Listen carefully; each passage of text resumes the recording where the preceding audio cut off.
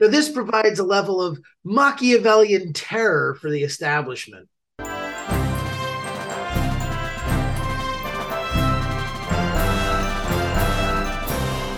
Hello and welcome to Constitution Corner. I'm your host, Robert Owens. In 1958, the John Birch Society was founded upon the bedrock principle that the American system of government, a constitutional republic, is the finest ever developed by man.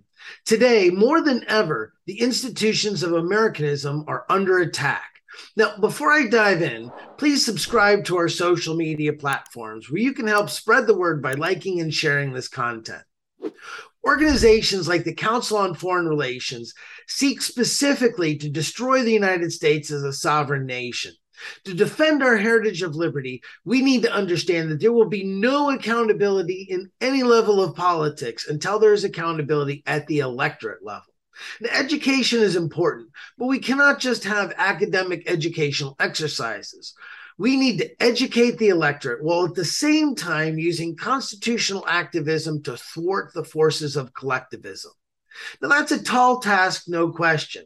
And for that tall task, the JBS has a battle-tested, battle-proven organizational command structure. Brilliant in its simplicity, adaptability, and shock and awe capability, let me introduce you to the Ad Hoc Committee. What exactly is that? It's a committee of like-minded individuals focused on a specific issue. Now, because the committee is educational in nature and not promoting a candidate, it is totally private as to its members and finances. Now, this provides a level of Machiavellian terror for the establishment. The John Birch Society promotes a number of topic areas that you can form ad hoc committees around to educate the community, while at the same time taking critical action to defend our constitutional republic. In each instance, materials are already prepared, battle plans with best practices are made available. There is no need to reinvent the wheel on any of this. Now, while not by any means exhaustive, let me provide some specific examples of ad hoc committees you should form in the context of election integrity and the Second Amendment. In subsequent videos, I'll provide more detailed instructions on the formation of the committees and the action items for them, with specific focus on constitutional issues. However, no real discussion of JBS ad hoc committees can be had without discussing Support Your Local Police and TRIM, now called the Freedom Index's Congressional Scorecard, found on thenewamerican.com. These two types of educational ad hoc committees are so impactful and terrorizing on the establishment that they need their own episodes just to do them proper justice. So for today, let's start examining a potential ad hoc committee in the context of election integrity. Now, if you've been in this fight already, you've heard the many excuses given by state representatives and state senators across the country as to why they can ensure a fair election. Now, here's how we cut through that nonsense. In Article 2, Section 1, Clause 2 of the U.S. Constitution, you will find that state legislatures have absolute authority on how to determine the appointment of electors for the Electoral College. Now, this shouldn't be up to the governor or court justices. It's up to the state legislature. So we can form an ad hoc committee to pursue an election integrity bill just as to the president and vice president. And in this manner, we can pursue with renewed vigor critical points like no early voting, paper ballots only, no machine.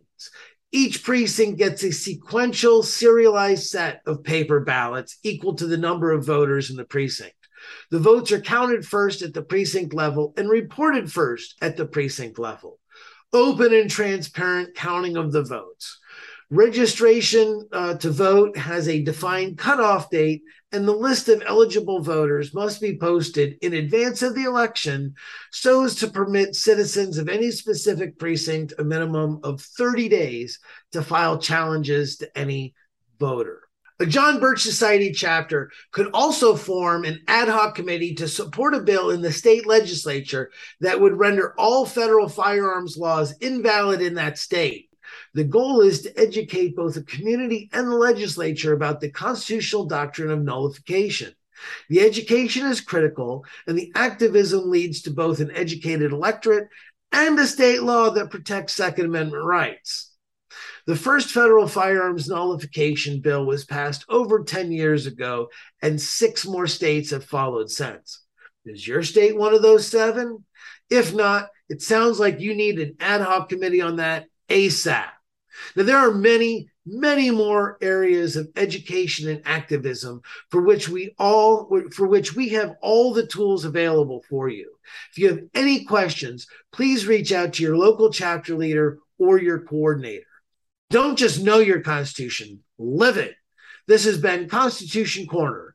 Join with me every week as we give a fresh perspective on topics that matter to you and to your liberties. Please visit jbs.org and thenewamerican.com to find more information about this topic, as well as other critical information. Also, please subscribe to our social media platforms where you can like and share this content.